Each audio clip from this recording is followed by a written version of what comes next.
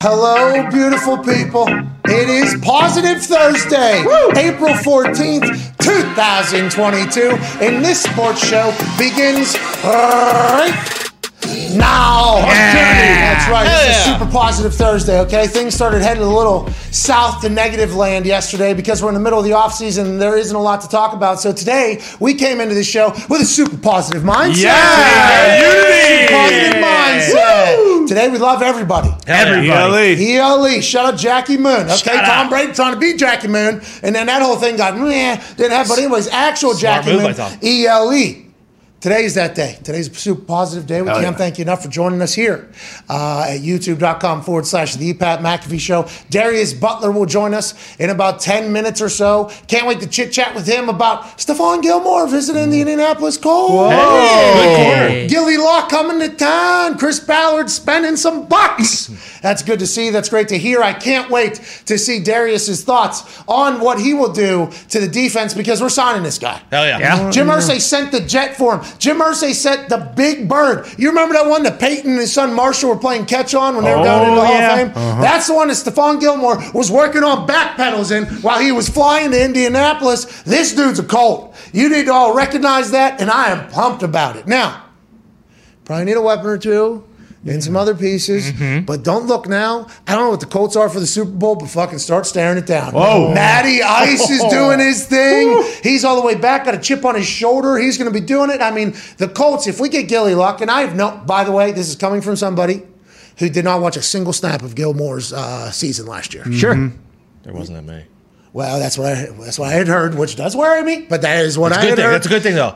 Fresh legs. Didn't put miles on the legs. Yeah, you're right. He's fresh. He's fresh. Good thing. Positive. Yeah, absolutely. Super positive Thursday. Yeah. You're right. Super positive. He'll be back faster than Hell ever. yeah. Better than ever. Defensive Best MVP year a couple ever. years Yeah. ago. Okay, good. So Darius will hopefully say that same exact thing, and we'll see what that happens. And there's other shit to chit-chat about, but the Toxic Table, this is a day you guys have been looking forward to for a long time. Yeah. Because you were kind of, I feel like, at Ty Schmidt rocking the John Deere cap and at Boston Connor with the mullet helmet. You Thank look you. amazing today. Thank you, Beth. Super amazing. This is probably the best your hair has ever looked. It's incredible. Did you guys start looking in the mirror and saying, you know what, too toxic lately? Did you guys ever think that? And are you happy for this positive Thursday to reset the whole thing? I don't know if I necessarily thought that. You know, hey, maybe, you wake up on the wrong side of the bed a little bit one day, but you're right. I am so jacked that it is super Yesterday, positive. I just want to recap some things, what you did yesterday. What? Okay. Yesterday, PJ Fleck, Well, friend of the program. Yeah, that was tough. Friend of the program. He got eviscerated yesterday by you. conference rival. No, yeah, I understand it was a little, college football, Iowa, Yeah. Minnesota. Who hates Iowa? We hate Iowa. Leaders Is what- division. Is what Minnesota. No, I think they're in the Legends. Legends, Oh, right? No, they're in the Yeah. Legends division. Sorry, that's my- The leaders are the Legends. Both really good names, though. Oh, great names for a conference. yeah. That lasted for any. So Anyways, sick. you buried him yesterday, and then at the end of the show, you couldn't help yourself. You for sure. No. Gumpy, definitely. And that toxic AJ Hawk. You guys fucking murdered Gary V yesterday. You guys What is your Scum. problem? Yesterday. Absolute scumbag. Oh, you're shit yeah, over there. Richie, baby. you. Yeah, okay. PJ Fleck's fine. You don't go at Gary. Hell, You do not Yeah. go at Gary. I would like to let everybody know you don't go Fuck. either of those guys. Okay, those No, guys no. bring so much positive to the world, and this is Positive Thursday. I thought there was a chance maybe you guys should say, yeah, we did make a mistake on Wednesday. We did, say some things that led to us having this holiday of Positive Thursday to hopefully change the, we're 2 weeks away from the draft spectacular. Here we I go. know. Let's I start know. celebrating a little bit. I know. Listen, I was the first one to say, hey, if I could get my hands on a ticket to that snake oil conference that those guys guy. are running, I'd This be guy. ecstatic. But you can't find them anywhere That because isn't- everyone loves them. All right. Just row the boat, dude. Dude, you got all of these. Let's not forget that Tone also called Guy Ferry a big scumbag as well. By the way, that is his actual last name, Ferry. That is it's we a really learned that cool yesterday. original name. I wouldn't have changed it. Now, anyways, so everything that happened yesterday does not need to happen again today. Right. No. It's in the This past. is Positive Thursday. Yeah. We like everybody. Everybody. Sammy Watkins is visiting the Packers today. What's Here there we not go. to be excited about? You He kidding played. me? He didn't play. Used play. to be really good football. No, still Tony. Still baller. Just whenever it seems like there's just sometimes he goes, sometimes he doesn't.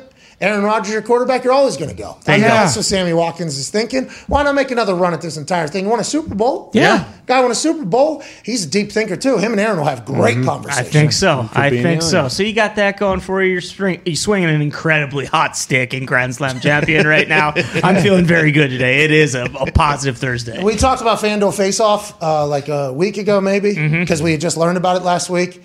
And we said, hey, super positive about FanDuel Face-Off. Yeah. This is a thing where you can actually win real money, compete against people in, games of skill, I guess. Right. Sure. Because it's a video game you have to play. Yeah. There's a Grand Slam championship. Yeah. And you actually have to hit the right timing on when you swing. There's actual strategy. It's a full-on video game that you can gamble using your FanDuel Sportsbook account. And if you don't have sportsbooks allowed in your state, like it's available in like 30 states. It's like the most amazing thing we have encountered in some time. It's just a great time passer. You can bet like 60 cents and win $1, or you can bet like $12 and win $20. But you need to know at this point of the game, 1 week in, okay, there's some sharks that have gotten to practice. That's right. And if you have, and they set you up against similar skill levels, they say.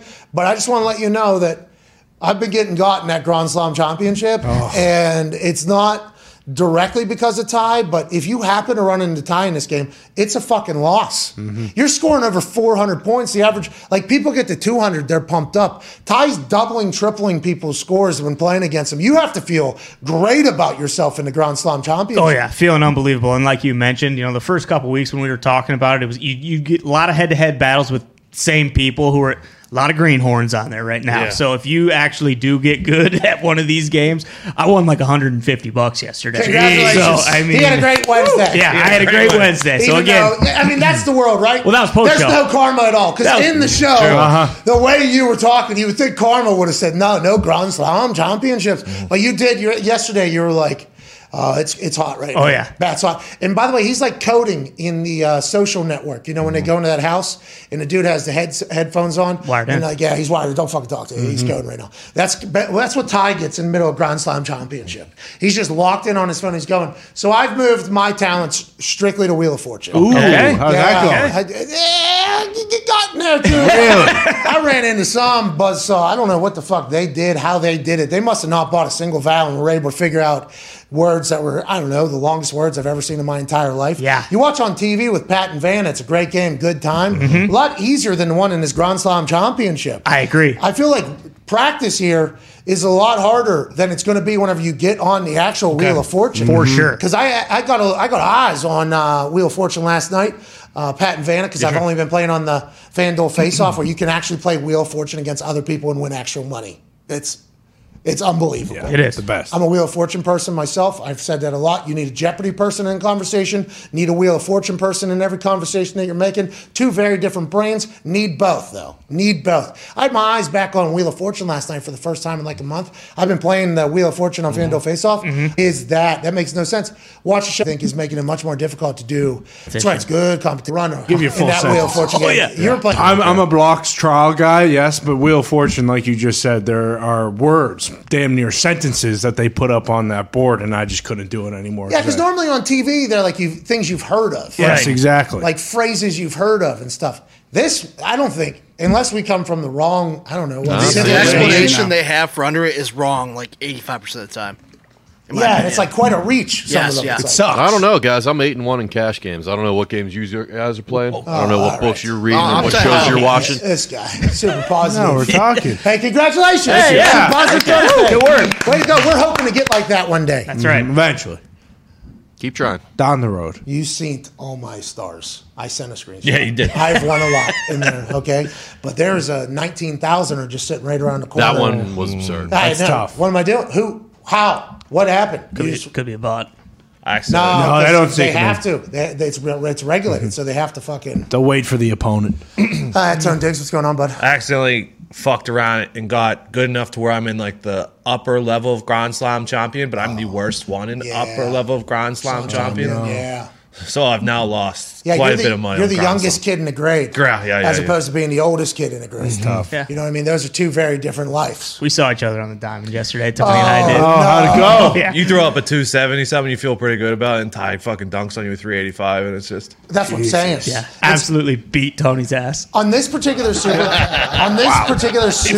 positive Thursday, I think like for me, and I think for a lot of us that aren't named Ty, like I think we're only running into sadness if we go into Grand Slam championship. Yeah. I mean, it is. Stay out of there. They should put on a tournament. There should be like a heavy hitters, big dongs Grand Slam championship that FanDuel puts together there. I would love to. I have entered and cashed in a tournament. Those are pretty difficult. You will get some absolute sharks in there. But yeah, I'll welcome all challengers. All right, well, let's start chit-chatting about football a little bit here. The FanDuel face-off is awesome. Yeah, It's a good time. It's a good pass timer. It's unbelievable. It is, and it's available in a lot of places. And if you have to like wait for a couple minutes, say you're on the elevator or something like that, it's perfect to get a game. They're going to have to get new games in there. Oh yeah, Sure. for sure. They're going to have to get new Some games. golf. Yeah. Need a golf game. Oh, a golf game would be fucking awesome. Need that like longest drive or something. That'd be easy, too, because there's so many technology they already have in there. Exactly. Basketball game stinks. It does. It's terrible. It does. Bruce loves it, though. Bruce loves it. Yeah. Something for everybody. Joining us now, ladies and gentlemen, is a man that we will be seeing a lot of this upcoming football season. Hell yeah. Which I am very excited about. A man who's a 9-year NFL vet, one of the smartest football players to ever play. I can only say that because I got to watch him work in team meetings and such like that. Incredible athlete, played all the positions in the secondary, host of the Man to Man podcast, ladies and gentlemen, Darius Butler.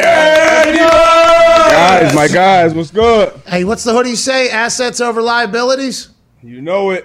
Hey, big business talk, DB. Big Hey, business. Big business. You got a lot of assets in there in the stew right now. Yeah, we got a lot. We need to Thank get rid you, of the D-Bud. liabilities. very positive of you. Hey, Yeah, like super duper negative Wednesday. That's a liability. In the rear view. Okay. We're in super Positive positive. Thursday. Yep, there it is. Super positive Thursday, D. But you know how it is. Let's talk a little positivity here. Stephon Gilmore visiting the Colts. This is awesome. I watched 0 snaps of Stephon Gilmore last season, so I'm not 100% sure how he played. He didn't play that much, I guess. But this is a massive thing if the Colts can get him signed. I guess Jim sent the big bird to pick his ass up and fly him into Indy as well. He's a Colt. Is this good or bad?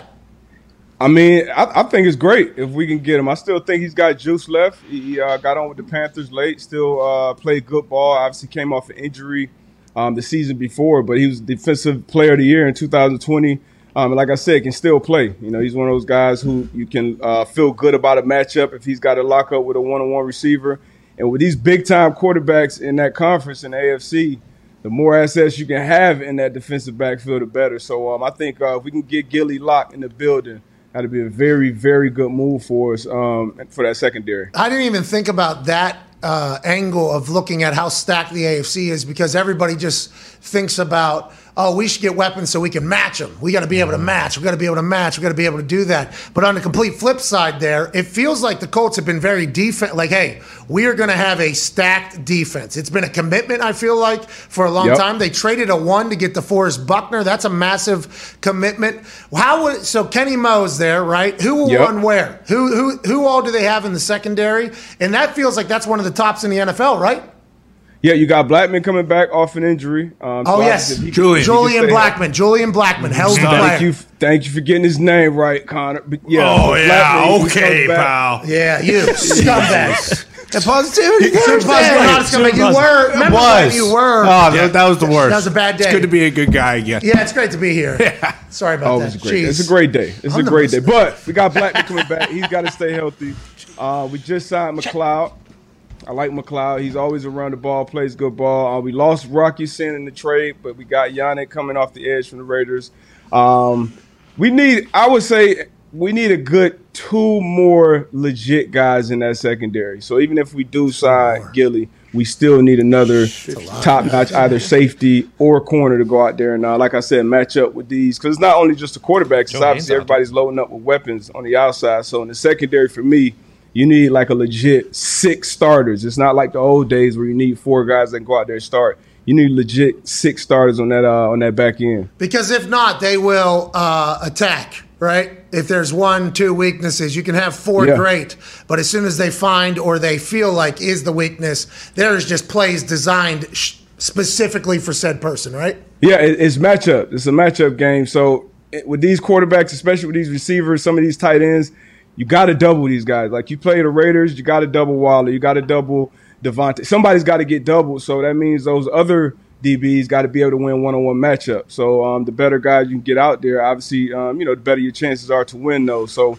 you got to have them out there, whether those are safeties that can do multiple things like a Honey Badger. Yeah, where's he going? Like Gilmore, who you can just say, hey, you got him, and now we can shift some other guys over this way and handle business for the defense. So you got to have – and somebody's going to get hurt too. Somebody's going to go down, and then the backup's going to come in and have to play. So you got to have 6 at least legit dudes about that. You see what the Patriots are doing. They got like 4 guys that can start, at safety. And then obviously, got Malcolm Butler back. Patriots have made some sneaky good moves this offseason. I know a lot of people are talking about not having an offensive coordinator, but or defense. If Belichick is calling the offense, defense, and the special teams, I still feel good with that. Man, he probably is. That is a little scary to think about. Before I was going to interrupt you there about Tyrann Mathieu, but I want to follow up there about you saying you can have Stephon on somebody and have everybody else adjust. Is that person on the 1 from the other team, or is that person on the 2 and then you double the number 1 overall receiver? How does it normally go? It depends on your philosophy. So obviously everybody knows Belichick. He's the guy who's going to put his number 2 corner or the best press guy on the 1 guy, kind of how they used to do TY, and then put the deep safety over the top. Some other guys will still put their best corner on the best receiver and still give that guy help. But, I'm not of that philosophy.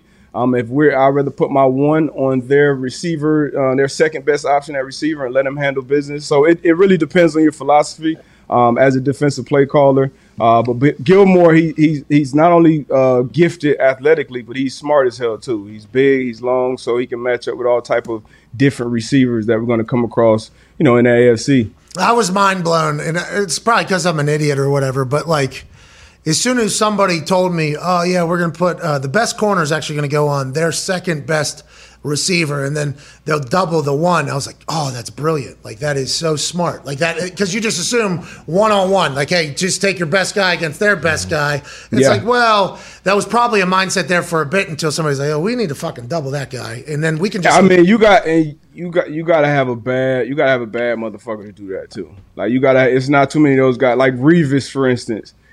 Rex will put Revis on whoever was the other number 1 and just say, all right, let's just forget about that side of the field and let's do all type of different shit on the other side. But it's not too many guys walking around like that. And it's hard to win. Hey, why was Revis so good, D-Butt? NFL on defense right now. Why was Revis so good, do you think? What was it? Man, and we both saw him in college, obviously in the Big East. I saw him run by me in a fucking punt returner, won an ESPY. Fucking I remember that. I remember that was that backyard brawl, y'all call it. Yeah, it was an award. It was on the show. They Positivity. Super positive. All right, back to the positive. Okay, so Revis, he was so his fast. His balance, super patient at the line of scrimmage.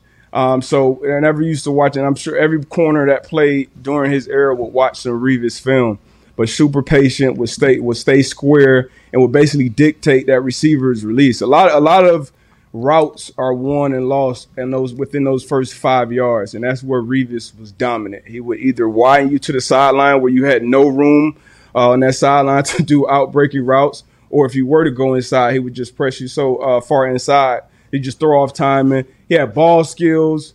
He had, good speed. Like, he had literally everything you would want in a corner. He would come up and tackle. So that's what he checked every box. Ball skills, balance, strength, speed, explosiveness. And he was a big body as well. Hey, Western Pennsylvania guy, shout out. Hey, good businessman, by the way. Shout out. Great businessman. Good businessman, shout out. So I bet is DB one of those positions where picking the GOAT is impossible? You more so have to do like a Mount Rushmore or act like there's just a group of dudes? Yeah. I mean, for me, it's not, I think if you look at the corner position, you would say it's Deion for me. That would be my pick. Okay. Other guys would argue. Some other guys, you got Champ in the conversation. Some people would say Revis in that conversation. Seawood, Rod Woodson, Mel Blount. if you want to go throwback. I mean, there's so many names. At the safety position for me is Ed Reed. But people go Ronnie Lott. Once again, Rod Woodson. It's so many names. Palamalu. Brian Dawkins. Mm-hmm. Who's that? Palamalu. Who's that? Wow. Darius. Well, is that Troy? I didn't hear the name. If you talk about Troy, obviously Palamalu. Yeah, he's in the conversation. But it's a lot of great ones that play that DB position. Wow. Yeah, well, he's got an expensive signature. Who? Troy. Yeah, he's got a fucking incredible sense of where everything's going to happen at too. Which good for him, right? Great for him. Yeah, great for him. Positivity. Troy was unreal. Yeah, it was tough to make a Pro Bowl. Me and AB talked about it on the pod. If you're in the AFC as a safety with Troy and Ed Reed playing, I mean, you can pretty much give it up. We saw your Ed Reed tweet, D, but don't. What was it? He's a bad. You said he's a bad. I mean, Ed Reed was. I mean, Ed Reed. They asked who was the best DB in the league since 2000. That's Ed Reed. That's not even an argument. And did you get attacked? Nah, not really. Most people agree, but some, people had their favorites. You saw Troy, you saw Champ. Champ Bailey has the most Pro Bowls, I think, by any DB. C. Wood was in there. Revis it was a PFF tweet that I retweeted. They had Revis on there. I mean, it's careful. Hey, PFF, they look at all of it. They got the stats, the analytics. You still blogging? Are you still blogging for them? No, not yet. We'll get back to that conversation. We've got plenty of time between now and September. We're talking. Oh, okay. Hey, okay. Good luck. But that's a weak point in PFF. Whoa. It's hard to grade coverages when you don't know what the hell is being talked about in those meetings. If you're not getting thrown at, what's the grade looks like, and there's so many different ways to play similar coverages. So even me, I played corner, I played nickel, I played safety. But if I'm not in those meeting rooms that tell you, okay, we're going to play quarters this way this week against, this team. But if Travis Kelce's here at 3 as opposed to the backside X, we're going to play it this way. So it's just so many different conversations that happen in the meeting rooms on the sideline that it's hard to tell outside of like man coverage one-on-one, who's wrong, who's right in the coverage. So I would say if it was a weak point, there's strong points, the quarterback grades. Punters. Weak point would be coverages for sure. Yeah, quarterbacks, punters, and kickers. They know those. Super, because it's pretty obvious. Yeah. Yep. You know what I mean, D-Butt? Super obvious for that one. I don't know about that. Yeah, super obvious in the punter line. Yeah. Super obvious. Hey, did it go? Yeah. All right. How did it end up? Kickers? Did it go through? All right. It did? Okay. All right. That's good. But it did. That does seem like that is a common thread through all different position groups of football, saying like offensive linemen, I think, have a lot of issues with Pro Football Focus in their grading.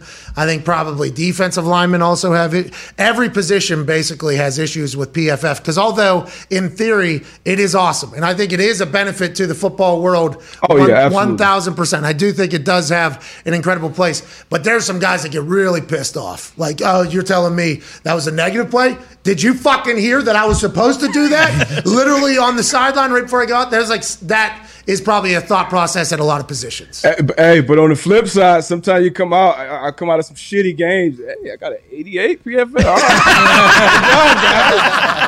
right. Good job. So it's a give and take there. But like you said, it is a great, tool. It's just not the one thing that you should just go to and point at and say, hey, this guy's better than that guy. But I can watch film on a guy. I can watch 4 games from that season and then look at all the data from the other, 13, 14 games and then get a better picture. But you got to put the whole, puzzle, a whole mosaic together. That's stats as a whole. That's stats as a whole, D. But I mean, yeah. Stat that. Hashtag stat that. How's that going? Are we still? Stat that. Super Positive Thursday. Yeah, Super Positive Thursday. Stat that. Last question for you from me before the boys have theirs.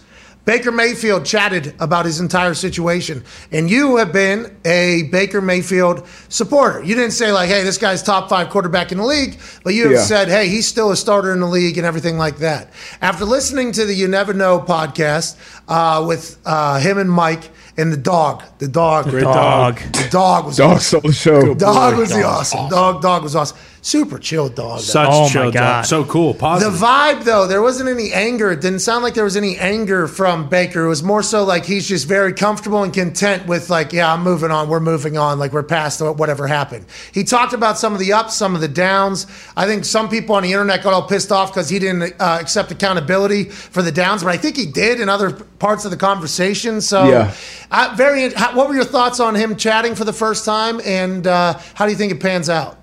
I mean, I like that. I didn't have a problem with it. You know, he was open. It seemed like he was open. He was honest, and that's what people always say they want from people and athletes. And I think that's what he was. You know, Baker's kind of been a guy who kind of wears his emotions on his sleeve. And you don't see that much from quarterbacks, especially. And he talked about how he felt disrespected. You know, the team told you one thing and they did another. Welcome to the club, Baker. You know, that happens to damn near everybody in the NFL. And he's in a position where he's still guaranteed $18.5 million this year. And I think he'll get on somewhere. If I had to place a bet, I would say he starts week 1 in the NFL. Couldn't tell you where, but I would say he starts week 1 in the NFL next year. But I didn't have a problem with anything he said. He felt disrespected. You know, 4 years, 4 different coaches. You know, that could be looked at as maybe an excuse. I think his biggest mistake was playing through that injury last year. You know, when he played through that injury, that just devalues you, and that's going to put the Browns in a position where they're going to seek better talent at the position. If Deshaun Watson became available, if he's healthy, he's playing, he's a top, 5-6 quarterback in most people's opinion. So I think the Browns made the best move for them, and now Baker's got to do what's best for him. It's a lose-lose for Baker being hurt. If he doesn't play, well, does he care about his team? Yeah, other people have played through this. If he does play and he's inaccurate, well, this is what he is. I mean, that was a tough situation there. You know, don't play. You guaranteed your. Now, this is not the situation. Everybody can't do this. A lot of guys who they just got to thug it out. They got to play through whatever because they are very disposable. They could be up out of there. They're not guaranteed $18.5 million the next year. Baker wasn't in that situation. If you really can't go, if you're in a situation where you're going to put that bad film out there, like I would, if I was his agent, I would say, hey, you just got to sit this. I know you really, really want to play, and it's hard to stop a player from playing when they want to, but you can't put them, you can't go out there and put yourself in that situation because those coaches, they get in the room after the season, and when they're evaluating everything, hey, let's look at these PFF numbers. He's stumped. Look at it. We got to move on and upgrade. So he shouldn't have played, but I think he'll have an opportunity to redeem himself next year going forward. They could have stopped him a couple games into it, too. I mean, it was a long part of the season where it was like, hey, it's obviously affecting your play. But, Baker Mayfield, I think, wears his emotions on his sleeve. Like, that's a big part of him. Like, hey, I'll play through anything. I'll do anything. I think that's what he wants to be known as well. But business-wise, it seems like it is certainly backfiring in all of it right now. But where he said in You Never Know podcast, I think he said if I was to ask this like a week ago, it would be Indianapolis, but I guess Matt Ryan got signed. And then he said now Seattle, but he knows nothing. He said, I know nothing, but he would like Seattle. He mentioned Seattle as potentially being a landing spot. I don't remember the exact reference. I don't want to put any words in his mouth. Yeah, that's one of the, them and Carolina, but Carolina's, the reports have already come out. It was mutual, disinterest there. It's not too many other landing spots that we can see right now. But, I hope he gets back out there and get. Yeah, you're saying he's starting day one? Wow. At least suck from being healthy. This is Positive Thursday. I want to see Baker get out there and redeem himself. All right, let's go. There it is. Hey, so do we, by the way. So do we. But it feels like there's not a lot of options. Hopefully he gets a chance to kind of do his. Tannehill had a similar. Yeah, true. Tannehill had a similar, was it the situation? Was it him? Then he gets opportunity, then he goes, and you have Derrick Henry as a running back. Yeah, helps. I mean, there's not that they. Jarvis Landry, too. Last year he played through some bad injuries. So I think whoever signs Juice, whoever gets Landry in the building is going to get a steal. Because him healthy, he's one of the best receivers by far in that slot for sure. Did you text Chris Ballard that or no? I put it out there. Ballard don't listen to shit I say, man. He's got a plan. He trusts the bind, and as he should. Everybody has their different philosophies about going about how they do their business, and obviously Chris has been successful. But we're getting impatient. Yeah, we're getting impatient. Chris knows that, but he's got a plan. Yeah, he doesn't give a fuck what I say either, man. He actually documents it, and then he comes on. I'm taking it on the shins, okay, and I deserve it, whatever. But we did a little patience, please. Jeez, us getting Matt Ryan was huge. Massive. Oh yeah, that was very big. At least wide receivers now, like Jarvis Landry, if we were to chat with him, would be like. Yeah, all right. Matt Ryan can give me the ball. I think that is something that can happen. He's known to be pretty accurate. Let's go ahead and make a play. Need to stack up on the offensive side. Debo, let's go. We got the money now. That would be a dream come true for Matt, because that's what we need to make this Matt Ryan move, look good or make sense, because he's not a dynamic quarterback that's going to beat you with his legs or extend plays or do things that aren't on the play sheet. He's a guy that knows football, he knows offense, he knows defenses, and he needs receivers that can win matchups.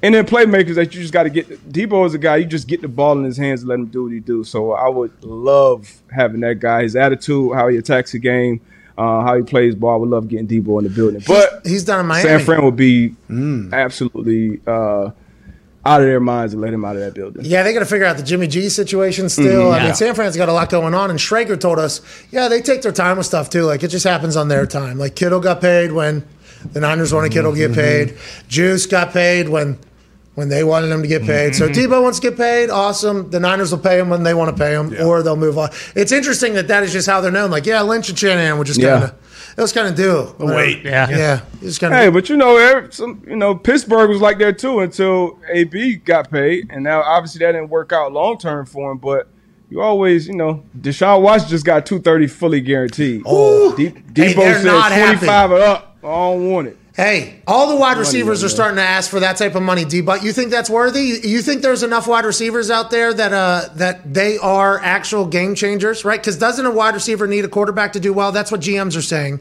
Whenever most dependent position on the field. So it's hard to spend that type of money on a wide out and then build a winning roster around it. Debo, so for the Colts, I think it will make sense because we got a short-term window, obviously, with Matt Ryan that we want to win. And then we're going to be, I would think, at least making a play in the draft in these next couple of years to get a rookie quarterback on a rookie deal. So we'll be able to afford it. But other teams that got quarterbacks making, 40-plus a year, which is the going rate for them now, it wouldn't be a good move for them. But different teams, obviously, situations are situational. Bingo! Wow. Yeah, Debo, I think he will be worth it, especially, and that would make sense for Indy, in my opinion. But it sounds like that's going to be the new thing. Whenever a quarterback gets paid, wide receivers getting paid as well. And it's almost like a bundle package that is going to start happening almost. But if you're the wide receiver, can't help the wide receivers for being like, no, we want that money as well. We're a big part of that money that quarterbacks are getting. I'm catching. So, they need, right? Don't you? Takes two. So... you're going to pay me. And they have the leverage right now, too, I think, because this is like a precedent getting set. Yeah, once that market is set, it's tough to go back. And I think D-Hop kind of said it a couple of years ago. Obviously, Devontae. Tyreek. You got Ty Hill. He just got 72 guaranteed. Diggs just got 70 guaranteed. Christian Kirk went and got paid. So, corners. Corners, we need to catch up. That's the issue right now. We're kind of lagging behind in that market, and I love that J.C. Jackson got paid, but I felt like J.C. Jackson should have reset that market. X Howard came back and got 25 a year, I think, but J.C. Jackson was deserving of a 25 a year type deal because if you put him up against any other corner in the league, it's hard to say another guy is better than J.C. Jackson. But he's out there in L.A. and he's happy with his deal, I'm assuming. So hey, good for the Chargers. Chargers. Good for the Chargers signing J.C. because we could have. Go ahead, Ty. Debo, when you look at some of these young D-backs in the draft, and like Jeff Okudah, he's not done yet. He's still early, but he hasn't. And some of these other guys, they haven't really performed up to where they get drafted at. How do you know when a guy is actually like a guy in the NFL and in the D-back like that? Like, because Derek Stingley and Sauce, they're both saying that they might be, two of the best players in the draft, and they're more ready than everyone. But how do you actually know when a guy's okay? He's going to be able to handle this, or he won't.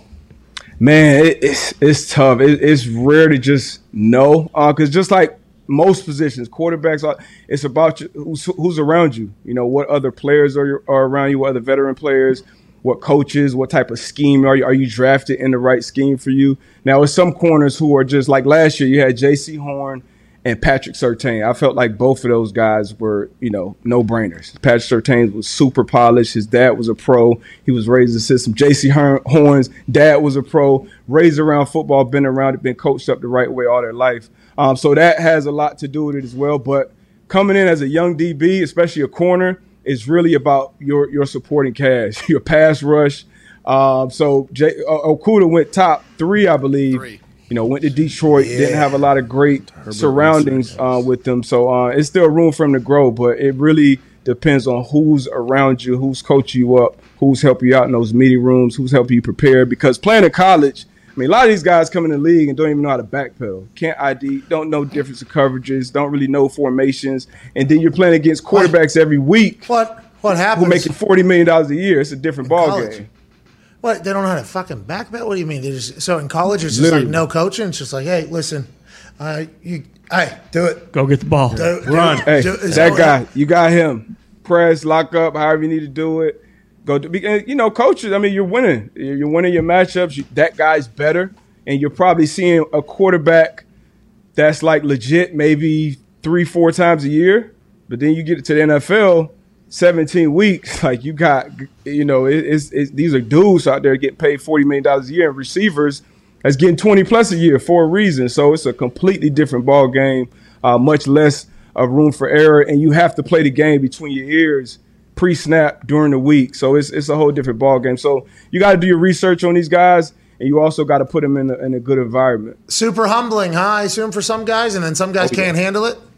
Oh yeah, as a DB in general, you got to have, all players do, but especially as a DB, you got to have a short-term memory. You're going to get beat. In high school, college, a lot of with Sauce, I don't think Sauce Gardner's giving up a touchdown in 2 years or something crazy like that. Like that doesn't really happen like that in NFL much. So you're going to get humbled. At my rookie mini camp in New England, I would make a play, and my DB coach would be like, "Hey, Brady and Moss gonna be here next week. That shit ain't gonna work next week." Damn, coach. Let me get my shit off this week. So it's definitely different. It's definitely humbling, but you got to be wired for it. Yeah, it's interesting. It's such the position, you have to be a Ferrari too. Like you have to, because you're reacting to everything else, and then you have to know what's going on. It's insane. Everybody's a fucking expert when you get beat too. So it's not like you getting D tackle, you blow an assignment, or a linebacker, you miss a gap. It's like, okay, let's put this replay on. Oh, yep, one hand catch. Tied on Jamar Chase in the end zone. Darius Butler sucks. Yeah, you guys get dunked on. Yeah, a lot. Yeah, it's like kicker like isolation almost too, because you're out in the middle of nowhere and you're getting beat. So you get like the kicker attacks potentially on a regular basis. No. You guys all right? Sorry. Everything what happened? We good? Well, I'm just saying, you probably got killed a lot on the internet. Yeah. It happens. It's part of it. Like I said, you got to have that short. And you got 60 plays in the game. You got 57 great reps. You have 2-3 shitty reps. You're the worst corner in the league. But, left tackles got to deal with it too. So, there's certain positions that are like that. Man, that's insane. Right tackles too. Go ahead, Connor. Every pass rushers are crazy now. Insanity. Absolutely. Go ahead, Connor. Yeah, D, but you mentioned the Patriots having 4 safeties, and one of the guys, Jabril Peppers, is on a 1-year deal, and he tore his knee last year. He hasn't really been as what everybody thought he was going to be. Why in New England do guys come in and just kind of have the best year of their career, then leave, get paid, and then eventually come back? Like Malcolm Butler, he's back already, and he got let go, and obviously J.C. Jackson had to leave. So why is that, you think? Like I said, the research part of it, knowing obviously Belichick, he'll see a guy and know, okay, this is what this guy does well. So let me put him in this position to excel. And then you're going to learn football on a different level than you ever learned it before. Peppers, I can see him coming in and being like a Patrick Chung type player. I actually hit Chung up once they signed Peppers, like, hey, this guy reminds me, do you see the same thing? He was like, yeah, I think the same thing. He can play in the run game. He can match. He can cover. He can even possibly be a returner if he comes back fully healthy. But I think a guy like Peppers, is a lot of still untapped potential there. And he can definitely be another candidate who comes there, ball, goes somewhere else and get paid, and probably eventually comes back again. But Belichick does a great job of obviously identifying strengths and weaknesses, and then putting you in a position to excel. So what happens? Then you get to another team, and I'm not saying to you, but to guys in this particular case, and they're like, hey, this is what you did in New England, but we think you should do this. Is that what happens? And then they get put in a completely different role almost, and that's why they... Yeah, you get put in a different role because a lot of guys, a lot of these front offices, they don't know football like that. Like literally, they don't know football. They can't watch film and say, hey, this guy will be good in this scheme. Like they look at, papers and analytics and numbers. And I will go on free agent visits And I would, have the visit and talk to my agent, and then my agent would tell me the guy that they're comparing me to, like, two completely different players. And I'm going another visit, same player, same comparison. Like, why am I keep getting compared to this dude? Oh, it's because you guys got the same games, the same reps, the same stats. So it's literally that. So that's why it's so many misses, especially when you're signing free agents. So if you don't bring a guy in that can literally fit in with the scheme, fit in with the locker room, a lot of times it's not going to work.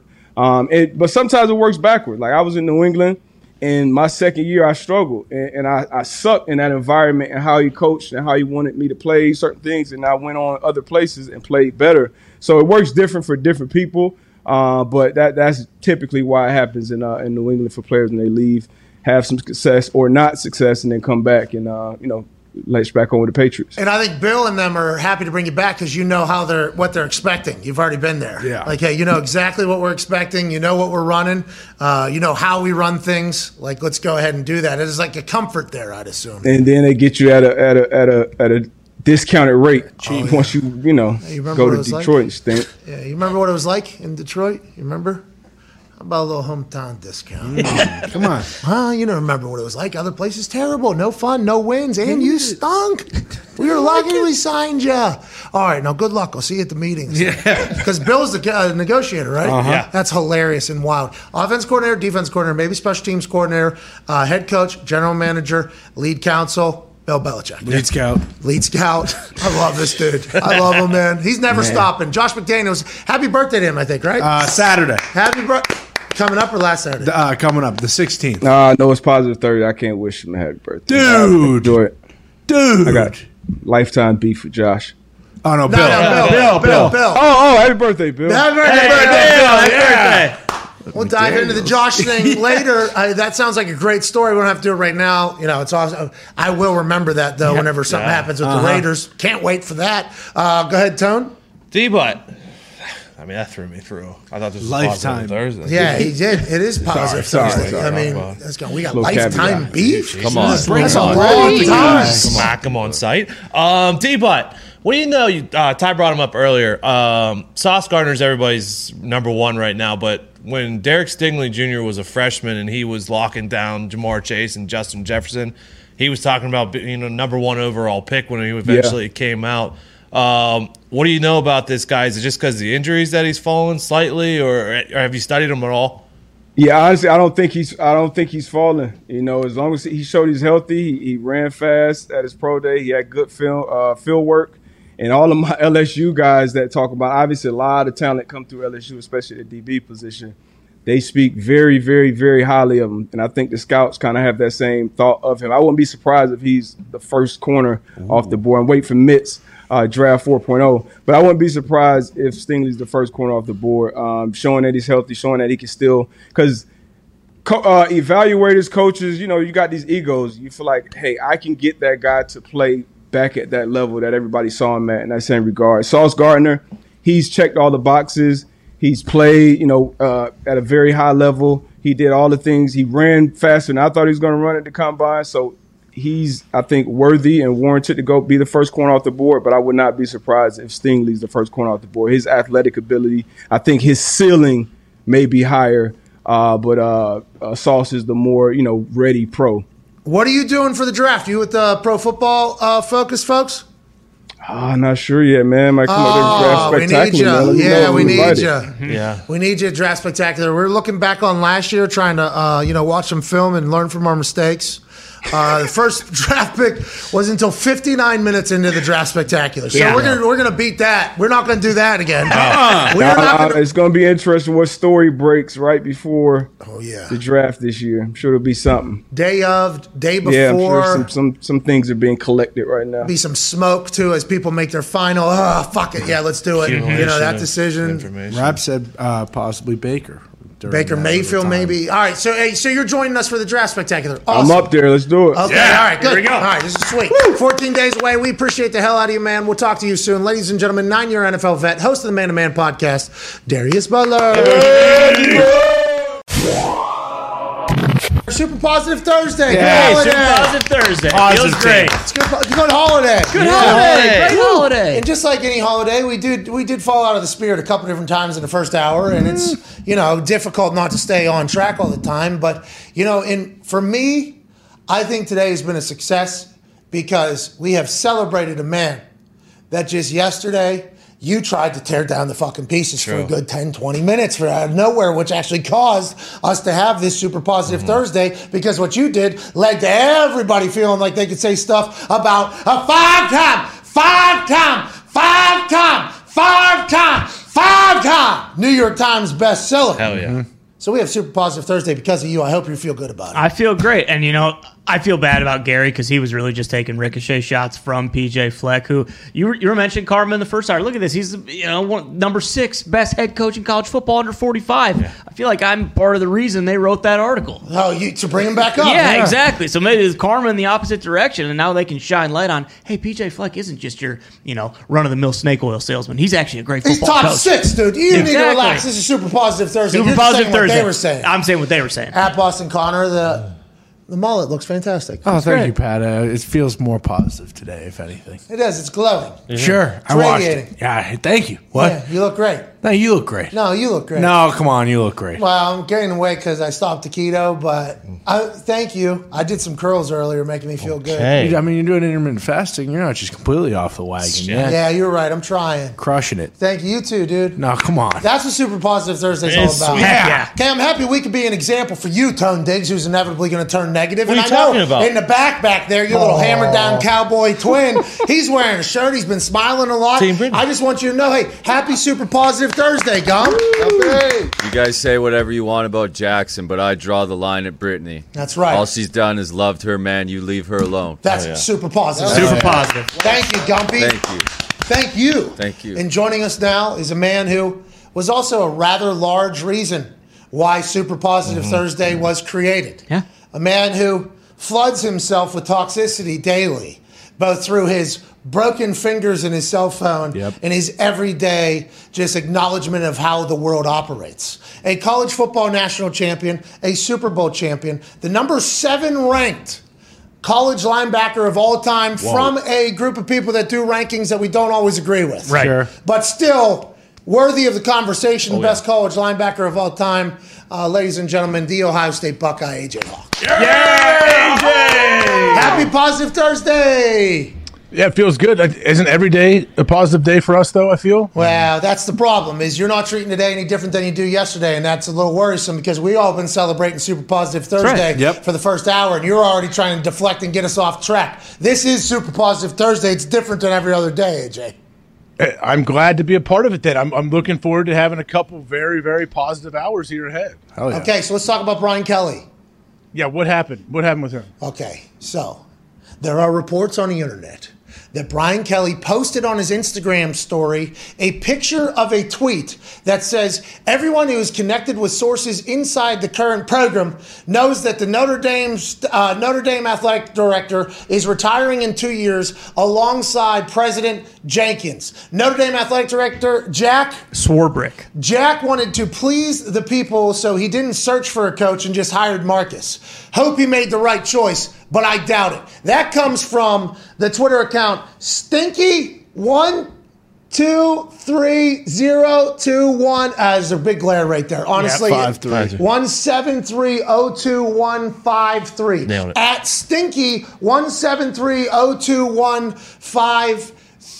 Okay? So Stinky posted this on Twitter. Somehow Brian Kelly screenshotted it and meant to send it to somebody on Instagram or meant to just, maybe butt out, or maybe whoever runs his Instagram put this out there because Coach O, former LSU coach, was giving pep talks to the Notre Dame staff and team. And Coach O said, with this staff, you're going to win that, man. And he said, with this staff, you're going to win it all or whatever. So Brian Kelly posts this talking shit on his guy that used to work for him, Marcus Freeman. So we snoop around a little closer. Who the fuck is Stinky 17302-153 or whatever the fuck it is. Who is this? So I go to Stinky's account. Oh, yeah. Stinky's got one tweet. Okay, now they deleted this particular tweet. This is the other tweet. It's in a response to somebody talking about Coach Freeman. High school coaches know Freeman's been on shaky ground since day one. They're telling their kids to find a more stable landing spot. Ooh. So Stinky 17302-153 appears to have quite an axe to grind on whether or not Freeman's going to be a good coach or not at Notre Dame, or whether or not he's going to have a job in 2 years when the AD and president inevitably retire. So you think to yourself, well, there's no way, that Brian Kelly would be this obvious. So then you have to go check Stinky 17302-153. Who do they follow? Who are their followers? So you look at who they're following. The first person that they are following, Brian Kelly. Oh, wow. Okay. So then they follow Brian's son, Brian's daughter, Brian Polian, who's a special teams coordinator. I don't know. He went to LSU with him. He was with him in Notre Dame. I know him from back in Colts days, basically, and he's a special team guy. And basically everything else associated with the Tigers down there. So you automatically assume to yourself, there's no way Brian Kelly would be running a burner account just burying Coach Freeman. Right? That wouldn't be happening. No way. No. But then he screenshots it allegedly and puts it on his own Instagram story accidentally, and then he has to delete it down. We don't know if that's true because we didn't catch it when it was live up there, but somebody reported it, and that picture looks pretty damning, but the internet can Photoshop. So is Brian Kelly Stinky 17302-153 on this super positive Thursday, AJ Hawk?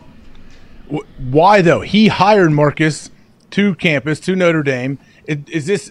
There had to be something going on? If this is true, why does Brian Kelly? Does he just want them to stink so it makes him look better? Like, hey, I'm the only one that can win there. Yeah, I'm not 100% sure, but it has to be for recruiting, right? This is probably for recruiting purposes. Mm-hmm. Maybe are they really recruiting against each other a lot though? LSU and Notre Dame. I mean, I'm sure they're the big time guys. I guess. I don't know. I have no idea. And who is Coach Brian Kelly sending that to in his Instagram? Was he just pissed too because Coach O said pumped up the staff how great they were, and he's probably never said that about Brian Kelly? Yeah, I'd assume. Yeah, it's like the ex-girlfriend going to fuck, you know what I mean? Yeah. Like they're dating, we might as well. Exactly. If we know anything about But Brian Kelly left on his own. He didn't get pushed out. No, yeah, well, that's why we're saying this guy is a maniac. If this is the case, that's what we're saying. That's what we're saying. That's what we're trying to say to you. Like, he should be happy for his guy getting a head coaching gig, actually, because that's like his coaching tree potentially growing and everything like that. But that wouldn't be the case because it seemed like he screenshotted it. Well, and he also didn't.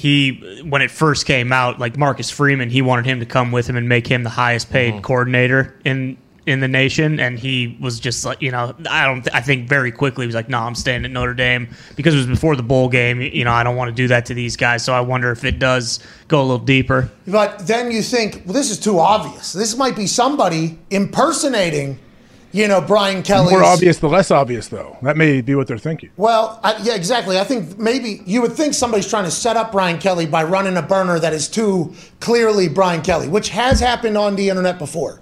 People have acted as if they were somebody else's burner account and made it too obvious. It was like way too obvious. Can't do it. It got sniffed out. Almost a catfish burner account, which is a wild thing, but that is what the internet does. But him posting it on his story is kind of like the smoking gun out there. It's like, well, he knows it exists. And it's almost like too obvious. The first follow is Coach Brian Kelly. The only other the person following him is one person. And I think they just started following him within the day because it was like a college podcast, a college football podcast, I think. Well, and the timing of the tweet doesn't make any sense for him to put it on because it's from January 4th.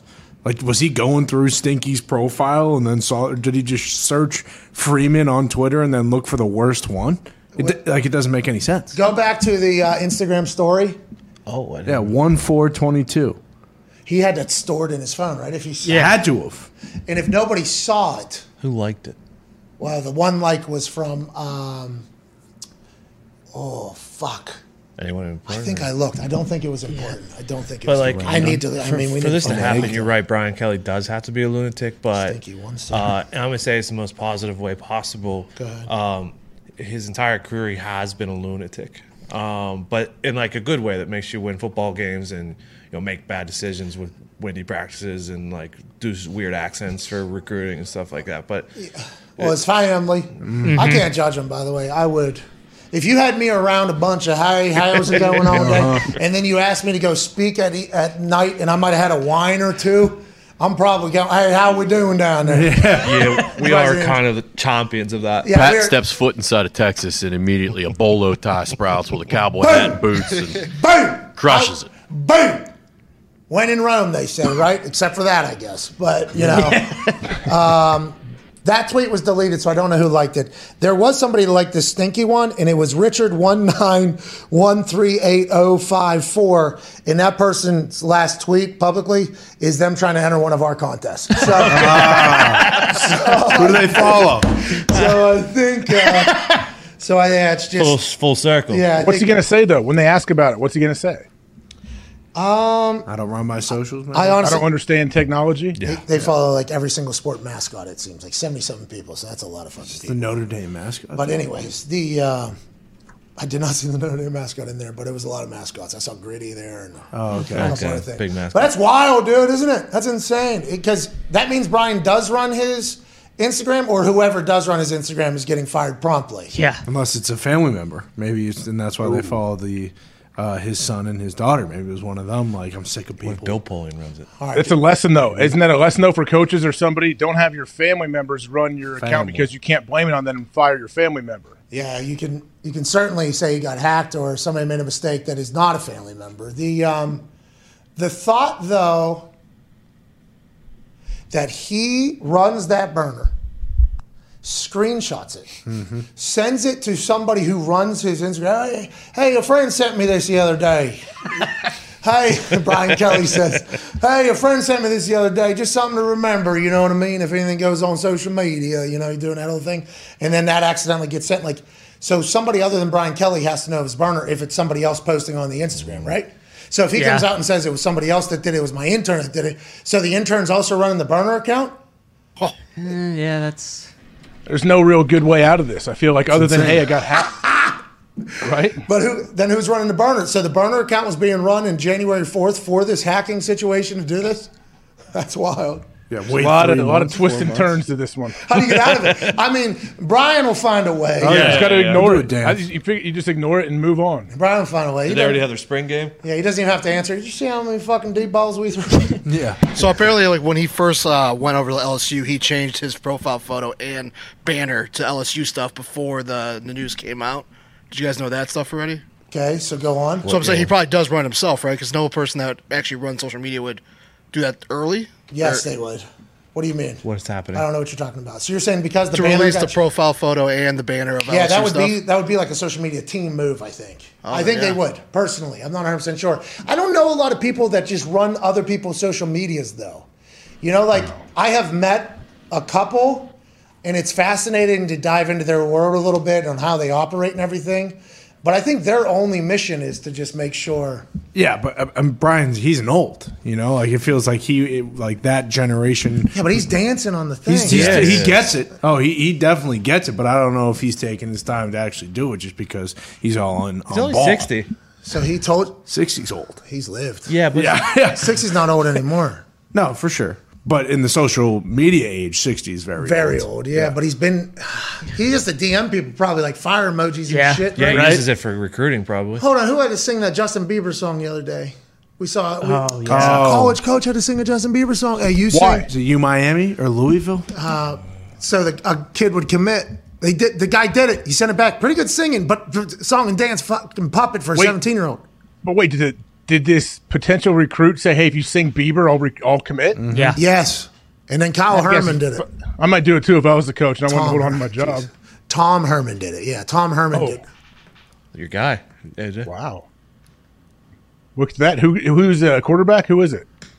I assume he's pretty good at football. He better be. Is Tom Herman's assistant with the Monkeys still? He's a linebacker.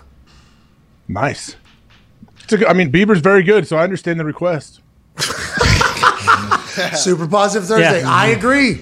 Could you imagine? I'm a Bieber fan. Could you imagine doing that for a living? So am I. Could you imagine doing that for a living, though? That's a special person. I have to have like my 11-year-old daughter film it. Hey, can you hold this phone? I got to do this little dance and sing and everything. She's like, oh, great, Dad. Sounds good. Here's Tom Herman singing Justin Bieber song to get Texas linebacker DeMarvion Overshown to commit. Okay, so do we have the video? Yeah, let's run it. Texas has a lot of people that'll probably take us down. Why? Why would you take it down? This is a good story. Not the way the way I'm talking. Like, I would never in a million years do this. I don't know how. Yeah, but you could say, hey, he's all in on this program. The coach wants to win. Oh, he's out. Unless he went back, because he was a coach at Texas. Did he go back with Sark? And then Sark. Right now, he's listed. Last year, he was a offensive analyst for Chicago Bears. So this is old? It's an old story? So this is just coming out about him now? No, because I thought the recruit posted on his Twitter. Yeah. And his Instagram saying that he was committing. Maybe he's just putting in some extra work. Whatever the case, he was singing for a 17-year-old. And that's the type of commitment that I don't have, but I have the utmost respect for all those college coaches out there that are doing the song and dance. Literally, the song and dance. Do we really think, though, that this recruit requested it? Like, do you think he just got back? Yes. I didn't. Yeah, we saw the entire DMs. It was like, hey, you sing this out. You sing Justin Bieber, I will commit to the school or whatever. I literally saw it, and I almost puked, and then I came back, and it just got brought up again here. I just heard it, and I almost puked. Yeah. Well, just the whole story is, hey, this dude's a fucking ball player, though. Oh, yeah. He better be. This dude is a ball. Do you have the screenshots, too, of the message or whatever, the whole story, or do you just have... I will commit if you sing that one Justin Bieber song, is what he said. And then here's Tom Herman coming back. Oh, for you, I would have done whatever. Stop the song. I can't take it anymore. I can't do it. That happened. That was it. It was an audio message. It wasn't even video. All right, go back to it. Yeah, go back to it. It was audio. Oh, for you, I would have done whatever. And I just can't believe we ain't together. I mean, pretty good. Pretty good voice, yeah. Wait, who was that? It's Tom Herman. That was Tom Herman and the kid, or just Herman? Are we positive it was Tom Herman? I don't know. Yeah. Are we positive it was Tom Herman? We are not. No, I just can't find it anywhere on the internet. So that's no. He's not the Look coach. for his socials. Overshown. But he's not the coach at Texas, so the timing seems a bit odd. Yeah, it might be one of the recruiters. Is the guy with the monkey and the stripper still there? That's what I was wondering first and foremost. Definitely. Whatever That happened really with died that? down. Did we ever hear what happened with that? Is the monkey still there? I hope. Yeah, because the people came in and went into the monkey space. That was what they said in court. And there were signs that said, Listen, "Don't stand come your in." ground. I'm gonna do my research on this. Tom Herman did not deserve this. If it was not Tom Herman. Okay, hold on, let me see. I literally seen it and almost vomited on the end. Like I literally almost puked. I was like, man, how do people do that? Insane.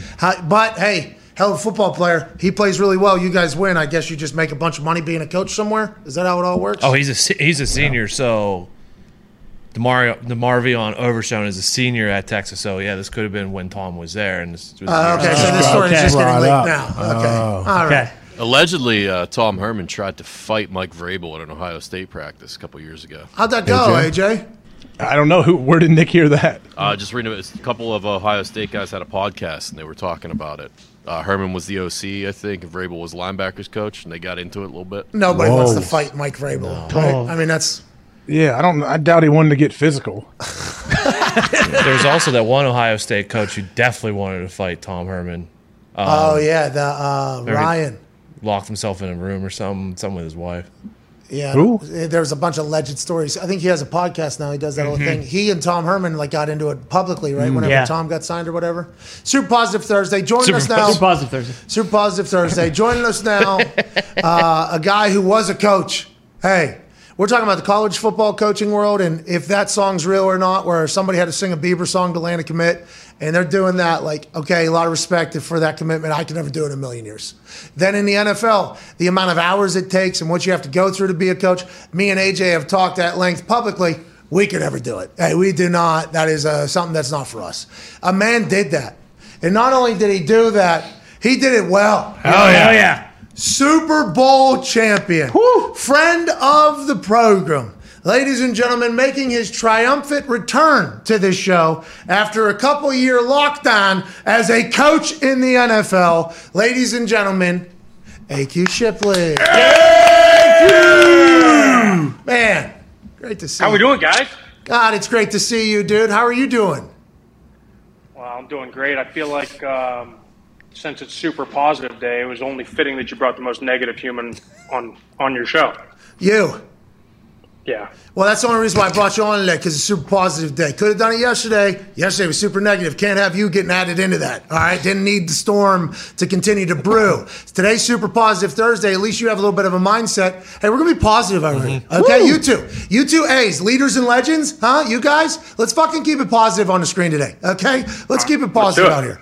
Hey, Q, why'd you rat out B.A. and Tom Brady to Rich Orenberg? Wow. Why'd you do that? And how come you didn't tell us? How come you didn't tell us? I am still not happy about that, AQ. When did you start working for Pro Football Talk? I'm curious. No, that was a while. I'm just curious as to how we're just guessing sources these days. I mean, it is a wild world.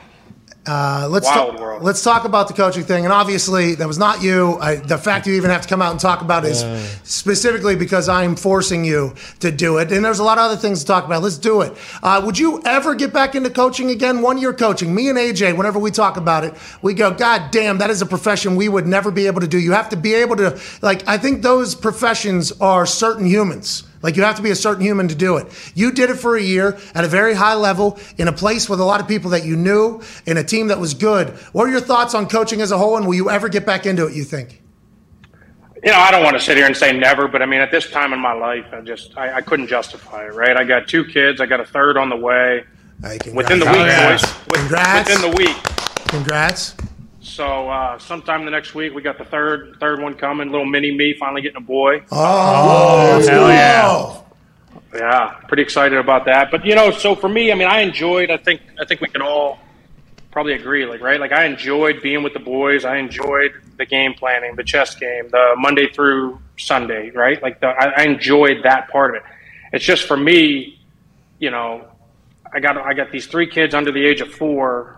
And for me, I had a hard time justifying not seeing them Monday through Friday. I couldn't do that at this point in my life. And that's not to say that down the road, I mean, I may not get back into it, but, I had a great time. I learned a lot from being on that side. I can't thank Bruce Arians and the Tampa Bay Buccaneers staff. You hate that guy. I love that guy. You know that. I mean, the guy employed me for 10 of my 13 years in this business. So, there's not much else to get into besides that, except how much respect I have for him. AQ, can you walk us through a little bit of what your schedule may look like in the middle of the week? When do you show up and when do you leave? Say Tuesday, Wednesday, Thursday.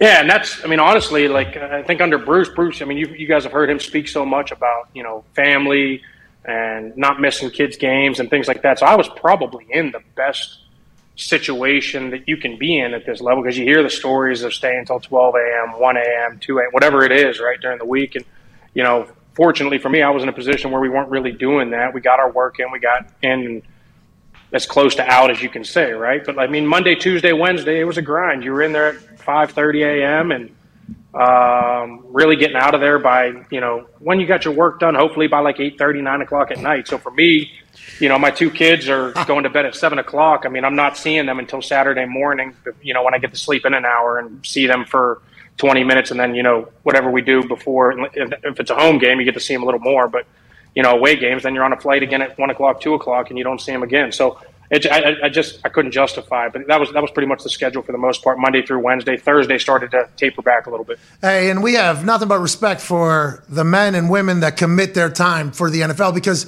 somebody has to do all that, right? Somebody has to do all the film study. Somebody has to check all those things, because in every other building that is happening. And that's almost like you're almost competing with a ghost at that point on who can watch more film, I feel like. I'm just from outside looking in. Am I accurately describing that? Yeah, and listen, I mean, it's your whole livelihood depends on the game plan, really, that you come up with and the amount of wins and losses. It's a results-driven business, right? So they want to turn over every stone. They want to. I mean, it gets to the point where you're sitting there and you're like, oh, we're getting ready to play Dennis Allen, and Dennis Allen coached for the Oakland Raiders back in 2011. Let's see what he did back then, and go back and watch film from 2011, right? So you start, almost chasing ghosts, as you said, right? And you start trying to find these things, but you go back and try and do everything you can to not be surprised come Sunday. But here's the thing that is always the most interesting. AJ, Pat, right? you go into every game with a game plan and you think you got it all figured out. And the second series, they throw a blitz that, what the fuck? We didn't see that blitz in practice. Holy shit! What do we do now? Right?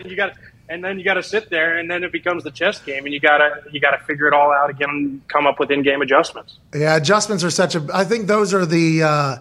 That's the game changer between the coaches that are at different level is the who can adjust to the things that they didn't expect to see, even though they watch film from 2011 and even back to the 1900s. Some motherfuckers are watching film. What was it like with Tom? Hindsight, looking back, because you played with how many? 4 number one overall picks. 4 number one overall picks. Yeah, something like 4 or 5. It might be 5. I don't know. Let's do the math. 6. Something like that. All right. So Sammy Bradford. Michael Vick, Kyler Murray, Carson Palmer, Andrew Luck. Okay, so your ass has been in front of a lot of number one picks. Oh, yeah. All right. Woo! And we appreciate that. Thanks for a lot of money, too. A lot of money. A lot of money right there behind you. Right there. Yeah, right there. Well, nowadays it's normally like 3 yards, 4 yards back every single time, but it used to be just right there on top of you. You know what I mean? Yeah. Tom Brady, what was he like as compared to everybody else? Why is he the GOAT? Do you think you got it kind of pinpointed on why he's the greatest football player of all time after getting to watch him from a different perspective and playing alongside of him? Listen, I got to watch him firsthand, work, the year before as a player, and then just kind of sit back and watch kind of the way he operated the whole week, as a coach this past year. And it's special to watch. I mean, what he's able to, just he cares about winning so much, right? And so to watch the amount of effort that he puts in addition to what he's getting from the coaches, right? It's you don't see that much from it. It's almost like he has the answers to the test on Saturday, and he's the only quarterback, he's the only player I've ever played with that, really come Saturday. He's literally got all the answers to the test. He knows exactly what he wants to do on Sunday. He knows exactly what they're going to do on Sunday. And so really it just comes down to him executing. And right. So I think, and he'll be the first to say that, right? As long as I execute the plan going into Sunday, nobody's going to beat me. That's literally what it comes down to, because he literally can see everything before it's happening. And that's all in the preparation from Tuesday to Sunday. He's a human, though, yeah? Not an alien? They say he's such a good teammate. How's that happen? How do you the greatest of all time and also, the coolest guy, everybody says? Yeah, he's a phenomenal teammate. It's cool to watch because he's literally just one of the guys. He just wants to be one of the guys, right? And, it's funny you say that about all the greats, right? And bringing out the best in everybody around him. And honestly, there wasn't much difference between that team and the previous 2 years until he got there, right? And so the only real difference was him, and he just brings everybody else's game up, right? So as a receiver, you love playing with him because he puts you in the right position. He puts the ball in the right position. He knows exactly what play to get into versus what blitz. He sees it coming from a mile away and puts you in the right audible check, whatever it is, right? And, in terms of the offensive line, he gets rid of the ball quick, so you sit there, you don't have to hold your block forever, so you appreciate the heck out of that. And then, everybody else, it's just everybody else around him just loves to play with him. The Gronk also. Remember, you guys were the Tampa Bay Crew Gronkaneers. Gronk was a big addition. AB, Leonard Fournette. Yeah. Huge. Yeah, well, Leonard Fournette. Huge addition. Yeah, huge addition. And AB was also huge addition. Talk about Gronk. What?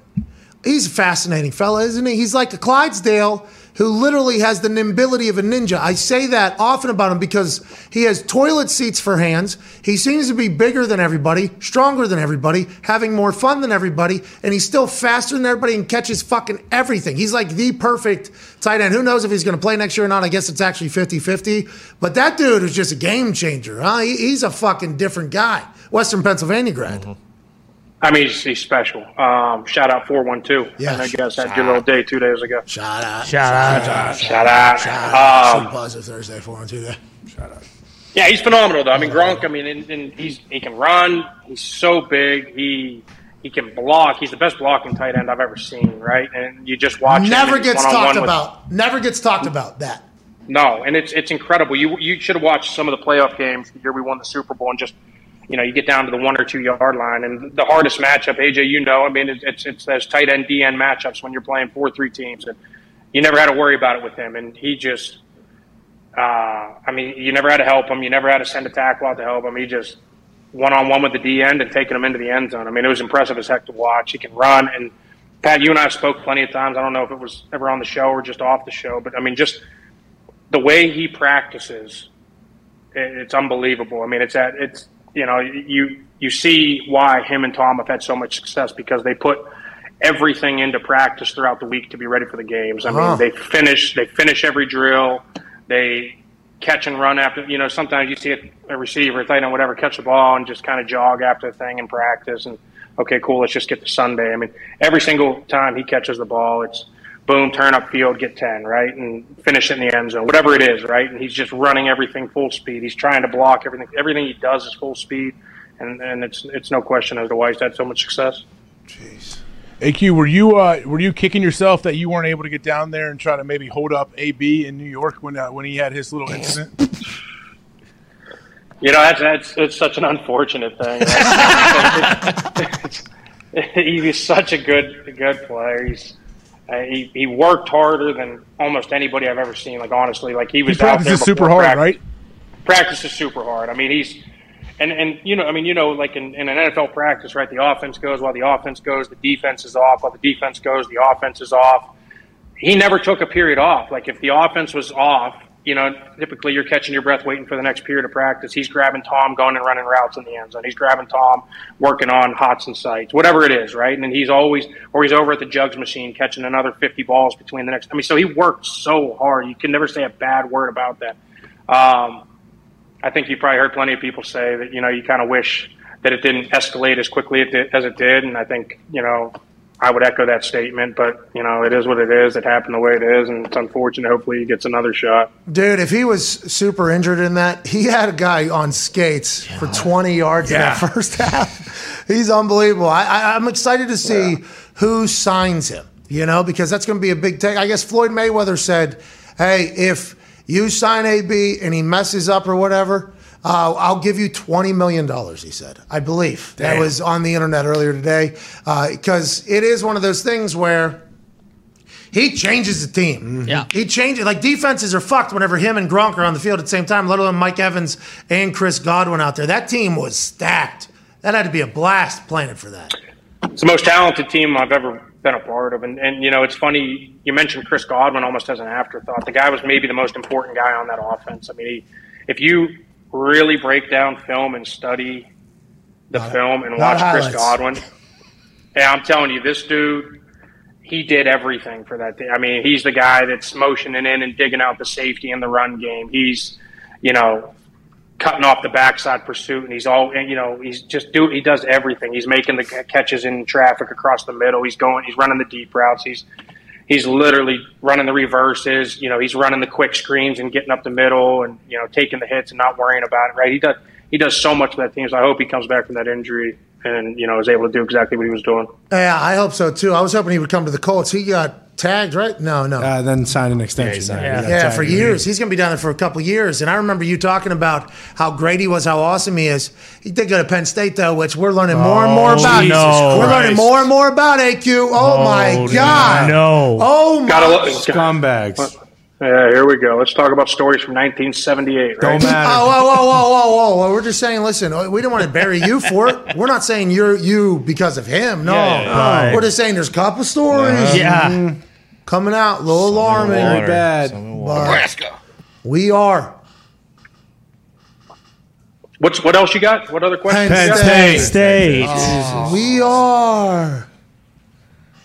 What's this all about? This is you two. You fucking OH, dude. OH. Oh, I love it. Good job, man. This is the worst. Come on. These guys hate their schools. Positivity Thursday. You guys hate your schools. What? Because you haven't won a national championship? Well, hate to bring it to you. We got JT Daniels at West Virginia. We're about to win the whole fucking thing. Neil Brown, number 8th ranked coach under the age of 45 in college football. PJ Fleck 6, Lincoln Riley 1. That's by CBS Sports. Yin's boys going the fuck to irrelevancy. Now that West Virginia's about to get after it, boys. Hate to break it. Hey, I hear your hype crowd behind you cheering on West Virginia as if they all fucking went to West Virginia. Well, we're Positivity Thursday. Let's go. Asshole. I actually did, yeah. Yeah, he did. Nick dropped out after one semester. That is a very standard tale in West Virginia's history because a lot of people get there and lose their minds and go, I can't do this for 4 years. West Virginia, quite an academia. The Big Ten, though, you two ever play each other? I forget if we've had this conversation or not. Did you two ever play each other? And that's two very large craniums. Yeah. Yeah, 2005 at Penn State. Kind of. Yeah, you beat us. Yeah, big win for the old Nittany Lions. How'd it go? Did you and AJ? He was whiteout. It's a big whiteout. You guys had a hell of a team, man. Oh, that's good. Yeah, we had a good team, and nice. Tom Bahali with the big sack fumble to end the game. Wow. Pretty good player. Good player. Yeah. Wow. Yeah, pretty good player. Do you think Penn State will ever win again or no? It's so. I mean, listen. At the end of the day, right? College is so different than when we went to school. Dude. It is. I mean, it's. I want to stop you right there. Couple stories just came out. Tom Herman singing to a guy to get him to school. That might have been 4 years ago, not 100% sure. And we just saw a ranking thing. Stinky1730213 tweeted to an account that had a rating of a college recruit, and his NIL number was like projected worth $35,000. Like that's becoming a new scouting. Like how much somebody will cost probably to get them to your school. Like it is vastly different nowadays, if that's what you were getting to. I'm getting to everything, right? I mean, recruiting's different with social media, right? Then you got this NIL stuff. The transfer portal's a fucking nightmare. It's a fucking nightmare, in my opinion. Like, listen, at the end of the day, like, you choose it. Like, whatever happened to, like, okay, like, I don't win the starting position as a freshman. Like, hey, go work a little fucking harder and go try and win the job the next year. Or it's like, oh, I didn't get the job. Where can I go next? Like, I hate what college has become with this transfer portal, with buying, with the $6 million to get this quarterback to your school. I don't even understand how that works. And then, as a college coach, it's an absolute nightmare because then you got to sit on Twitter all day long because if you don't, you're going to lose a recruit, period, because they just want to be, So that's a no? You guys are never going to win again? Well, the problem is, right, and so, you got Alabama and Clemson and Georgia, right, and they've been at the top, and they're going to just keep continuing to get what they're going to get. So, at the end of the day, it's just going to come down to getting a couple good recruiting classes in a row and hoping to keep them there, right? At the end of the day, you got to keep your guys there with this transfer portal. That's probably harder than getting the guys at this point. You love college football, though, right? If I do recall, you're a big fan of the college football world. Yeah, I do. I mean, I think I think the NFL is very corporate, right? You got businesses that are buying suites. I think, we all played in college. Like, the atmospheres are ridiculous in college compared to the NFL. Seattle, Pittsburgh, maybe a few out. Baltimore's got some good ones, right? There's some good atmospheres in the NFL, but there's not 32 great atmospheres. Almost every atmosphere you play in college football is incredible, right? And, you got that. You got the alumni that you're never wavering from that. So, yeah, I enjoy the heck out of college football. Okay. Well, I hope Penn State's able to win, man, because it feels like West Virginia's an up arrow, and Ohio State and Penn State on the way down. Yikes. Be a tough call 1 year from now whenever JT Daniels, our new quarterback, fucking dominates, dude. Going to the Heisman, JT Daniels.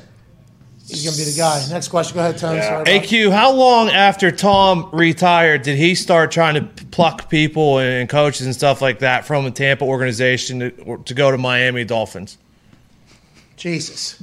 Yeah, I don't know the answer to that. What I do know is within a week of after the season, I knew that coaching was not in my future.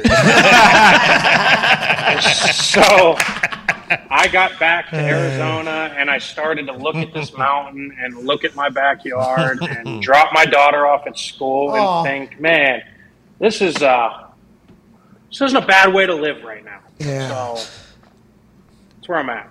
Did you? So there was no thought like if Tom wasn't going to retire or anything like that, I'll come back and one more for Tom. One more for the Gipper. One more for Tom Brady or that Mountain View.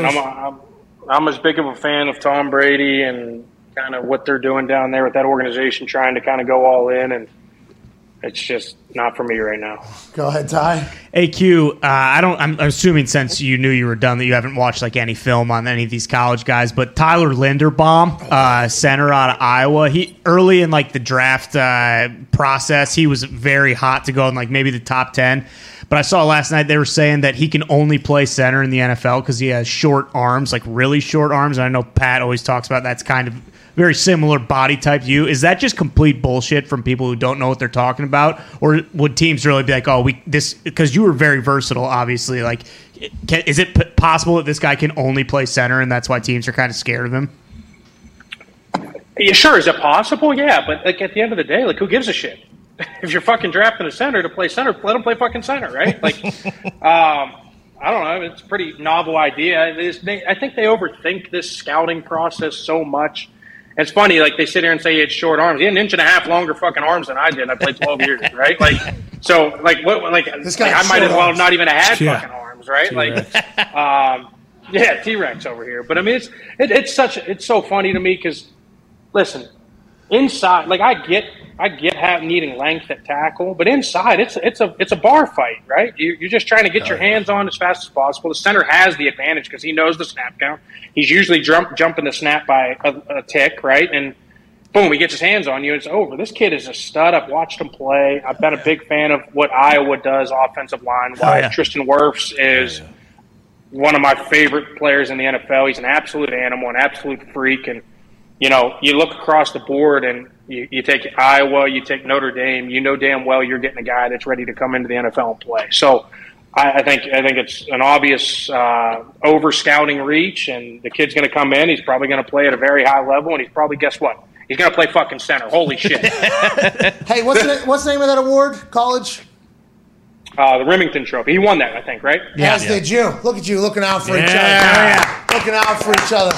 Big Ten short arm centers winning awards and dominating, and then people have to talk shit all of a sudden. It was fascinating because I feel like it went to your advantage a couple different times. Honestly.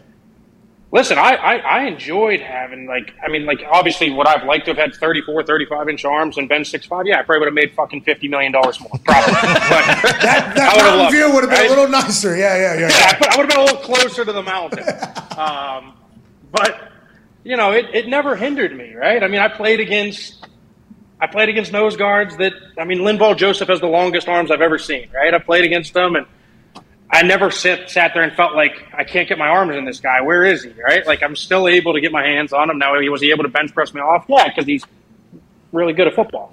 But it never hindered me. I think it's like I said, it's such an over-scout. It's just like, you know, I watch a show all the time, and I see the thing about Kenny Pickett's hands. It's like, come on, what are we doing? Hey, listen. Like, we're just looking He's wearing for gloves. stuff. That's right. He's wearing gloves already, this guy. Can't throw the ball.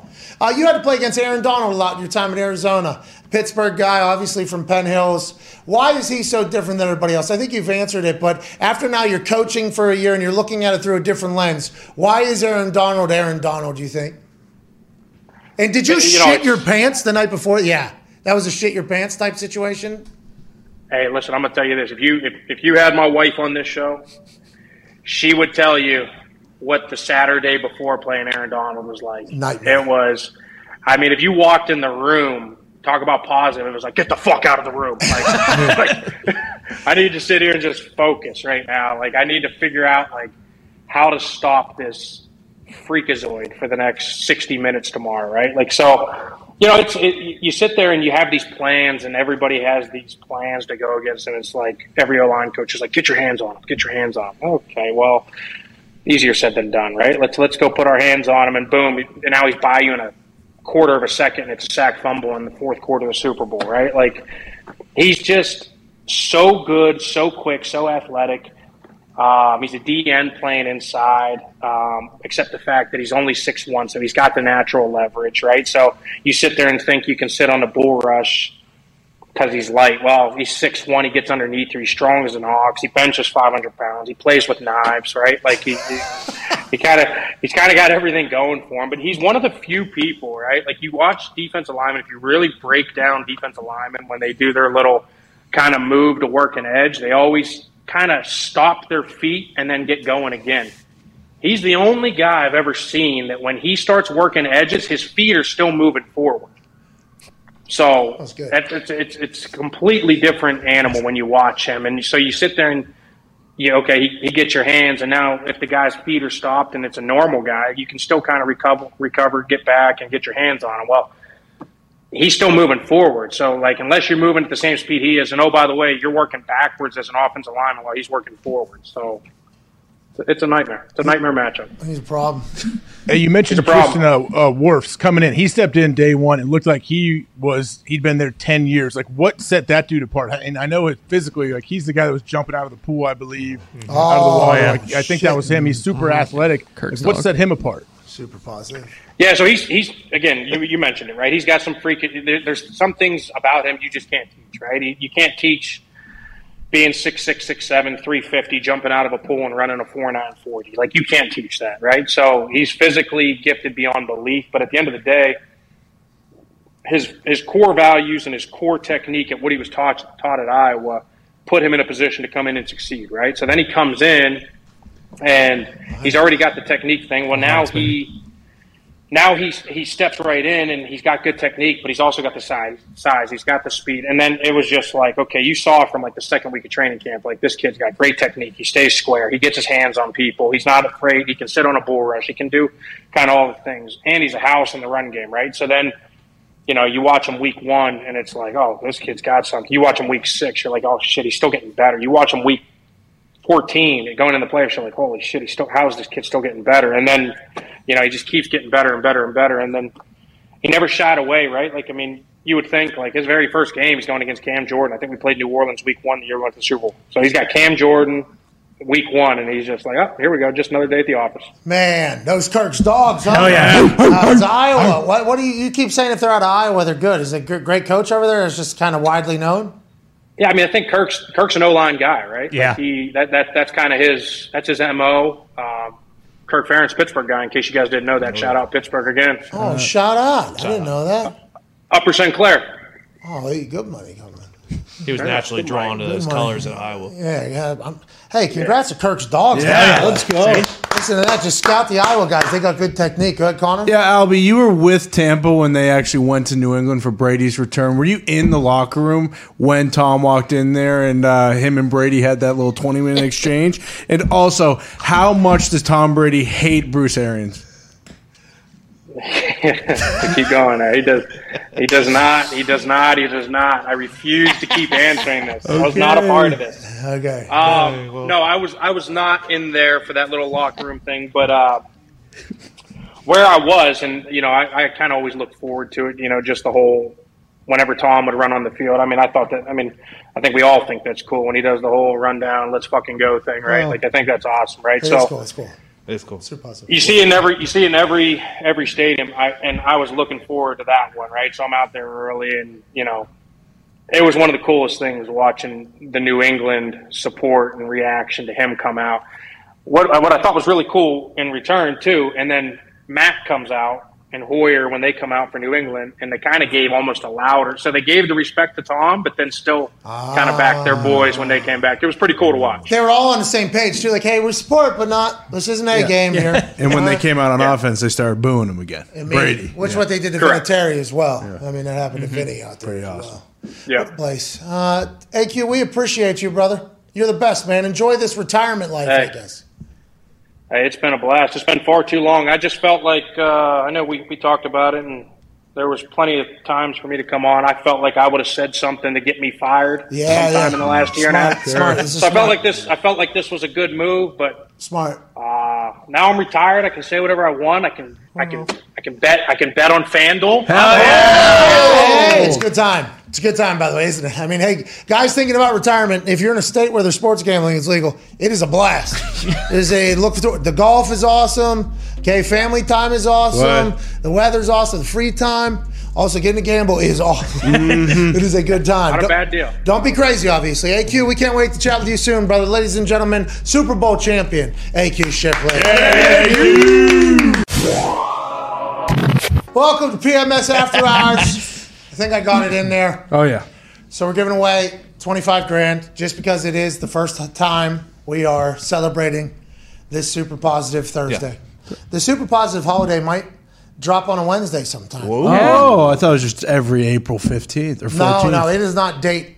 It is not date oriented. Once a week at least, since you guys are so negative all the time. Well, I was. All right, yeah.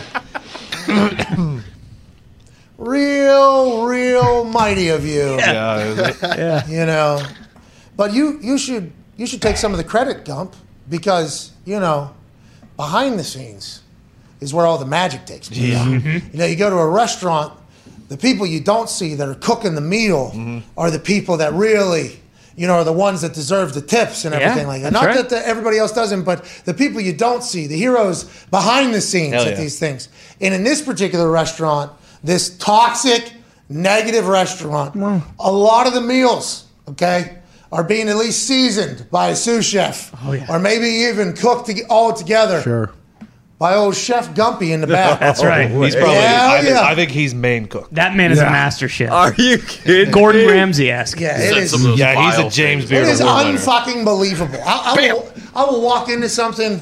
Oh, isn't it nice that something happened? I'm like, oh my god. You don't say. You don't say. I mean, it is. So that's why Super Positive Day is probably going to happen again, but I don't want it to be every week, Gump, like you're predicting, okay? Maybe dial it back a little bit, Chef. Jesus. In June.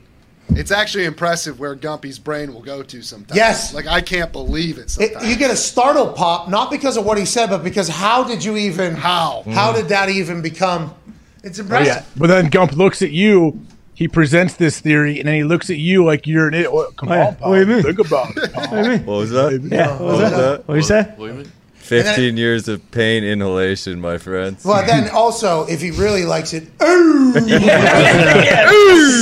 it on the other end. It is magical. Anyways, so congratulations, Gumpy. And congratulations, Nick. And congratulations, Toxic Table as a whole, Ty and Boston Connor. No way. And congratulations to you Thank you. on creating a holiday that we will use whenever it feels as if we're getting a little bit too negative. Okay. Because we're supposed to bring positivity to people. You remember? Okay, you remember that? Yeah. That's the mindset. Mental vacations. Hell yeah. Okay? Let's take them back to a nice positive vacation. Hell yeah. Also, if you're super negative, though, and then people are only a little negative, they're being positive all of a sudden. Two negatives don't. See that? Listen, when you reach rock bottom, the only way you can go is up, is what you're saying? Yeah, exactly. We're just lowering the bar. Not if you have a drill attached to your ass and drill through rock bottom. You can have a drill attached to your ass? What? Yeah, then you drill through rock bottom. Oh, and recreate it. How do you pull the trigger? Cheeks. You do. Use your gooch. You go. All right. We're done here. Super How do positive Thursdays. you attach it to your bottom? See, it's already becoming a pal. problem. You use This is the duct already tape. becoming a problem. I'm done with it. Okay? These are what the questions people have. I'm sorry. That drill dough. Just let people know if you haven't yet. fucks off. Fun little reminder: taxes are due on Monday. Get your taxes done. Hey, fun reminder, your money's due to the government. There you go. Fun reminder, maybe a refund coming. Hey! Hey! Probably not, though, because the government's government. Yeah. And they're good. Once they gobble it up, like hungry hippos, once they get the money, it's going to be hard to get it back. Oh, yeah. You got to really work for it, just like the commanders and their security deposits. Sure. Oh! Hey, that's going to get quieted, huh? Yeah. We are not going to hear about that again. I don't know. A lot of billionaires involved. Let's assume that's going to disappear. If nothing happens before the draft, it's dead. Rap did say Congress moves pretty slow, so they might drag this thing out. Yeah, but that might be an excuse for why we don't hear about it, Yeah. and then we forget about it like a year from now. Yeah. You'll probably And hear then- something like tomorrow at 6 o'clock. Friday News Dome. Yeah, Friday at 3:30. What time are we going live tomorrow? We doing 11 to 2? That's a Oh, yeah, because you're up Or in 12 to 3? fucking Worcester. Yeah. I don't know. We got to figure that out. We should probably announce that. Yeah. Okay. Let's announce that. Vlog. How far is that? Is it a long flight up there? You're in Where are you going? Western Mass, so it's probably like 2. 2.5, right? Yeah. But in a jet, though, it's probably 2. It's farther than New York. Bro, there's some It is flights farther. that just sneakily take forever. Yes. Like Miami is fucking way down there. Indiana's a pretty good spot. It is. You know where we're at. And then there's some flights I'll get like the what's it called, Manifest or something like that. Yeah. It's like, it's gonna take you fucking 2 hours and 25 minutes. I'm like, to get to New York? What the fuck happened? Weren't we flying there every single week? We were. Those are long ass flights. Yeah. I don't know if Two and a half is long though. Well, the issue is everything's dodging UFOs now. Well, portals. Everything is also getting into the airports too. Well, There's big issues like taking off. We've been chilling a lot on takeoff, waiting for planes to clear. And then Chicago. I don't know where you're landing. Supply Okay, chain. so Indianapolis to Miami is 1,200 miles. Okay. Indianapolis to Worcester is 911 miles. Okay, so three quarters. 300 less miles. Okay, let's go. So it'll be about 2 hours. But where are you landing? I have Worcester. no idea. They got Worcester. an airport over there? Probably. It's Worcester. I don't know. Worcester's an absolute dump. Is it really? What if he was flying into Dorchester? Have we been to Worcester? Have I been to Worcester? You would have known. I think we've been to Worcester. Well, Connor, what are the really nice areas then? I mean, Western Mass is just an absolute wasteland. Everything that's nice is on like the East Coast or middle of What's your problem? the state. I'm just telling you. Super positive Thursday. It is super positive Thursday, but I'm just telling you, remember when we pulled up that Rust Belt photo? The only part of Massachusetts that wasn't in the revitalized Rust Belt was Western Mass. Yeah, There is a Worcester Regional Airport. Yeah. Okay, there you go. Sweet. Well, then there's a whole conversation. How long are the runways? You know? Oh, yeah. Jeez. There's I've learned too probably much about that. Potholes in those runways. Well, I don't know about the potholes, but I do know if the pilot stays straight on takeoff, that'd be great. Jesus Christ. Yeah, T's and P's that guy because he died, unfortunately. We don't know if that's true. We don't, but I'm pretty sure he's Pretty positive dead. you would say T's and P's. I wonder if he's retired from flying after that flight. Like, all right, this isn't for me. What a short Probably career. 40-mile-an-hour winds, man. Yeah, what's that, pal? There's probably like 40-mile-an-hour winds. 40, probably a lot faster than that, actually. No, it was. It's been calm down. I'm taking off. Yeah. I've never been that scared in my entire life. Anyways, probably 11 to 2 tomorrow. There's the announcement. Okay. Here we go. Hashtag PMS Super Positive. Get in on the $25,000 we're giving away. Probably 25 winners. Congrats to all the winners. Those will be announced on Winter Wednesday. Oh, yeah. Which will be next Wednesday, which will be followed by another positive day, not super positive day. Okay. But just positive day, because that's what we're going to do from now on after this particular holiday. Ain't that right? Hell yeah. Perfect. Let's go PJ Fleck. Let's row the boat, huh? Wow. Let's go to VCon. Let's go Yeah. do this thing. Hell yeah. Let's have a good time out here. Ain't that right, AJ? Yeah, I mean, I'm glad you guys are getting on board with this positivity thing. It's taken me 2 years now to get you here. What was your favorite positive thing of the week? My favorite positive thing of the week? It's not over yet. That is pretty positive. That is my favorite positive. Yeah. That there's time for more positives. Hell yeah. Hell yeah. And you guys are going to prove that tomorrow, and we're going Feel good day. We're going to give the most feel good positive day of all time Friday tomorrow. I can't fucking The wait. history of the world. 11 to 2 tomorrow. Hell yeah. I thought the XFL logo was awesome. Okay, so we'll get to that tomorrow. All right. Whoa. It was. Positive Thursday, Pat. It's Feel Good Friday. We'll get so- back I haven't even tomorrow. seen it. I need to see it. Oh, it's so cool. A lot of Oh, you've conversation seen about another it. All right, company. let's go. All right. Oh, man. Shout out Dewey and Danny Garcia. Yeah, shout out XFL, dude. Shout out Dewey and Shout out. Danny. That's the Rock's ex-wife, right? That he's business partners with. That's right. Mastermind. It's a cool She's relationship. amazing. He's cool with her new husband too, I guess. Yeah, and if you watch Young Rock, you will really get to see the beginning of it all. She Yeah. was really It's a true love I'm story. waiting to binge till it's all because I can't just watch one episode. Me too. High veg. All right, we're out of here. Hammer Down begins in about 15 minutes at youtube.com/Hammer Down. They'll be giving out winners. The boys betting on baseball, betting on hockey, betting on footy, I believe. Let's go. Let's have a day. Let's win today. Woo! Big thanks to AQ Shipley stopping by for the first time, long time. Darius Butler stopping by. We're going to see a lot of him in the fall. I'm excited for that. And we are just 14 days away from the Draft Spectacular. Be a friend, tell a friend. Tonight, 8 p.m. Eastern, youtube.com/The Pat McAfee Show. The newest Foxy flick behind the scenes of our entire time at WrestleMania. Foxy did a great job. I can't wait to watch alongside everybody else. We'll see you, manana. You're the best. Bye.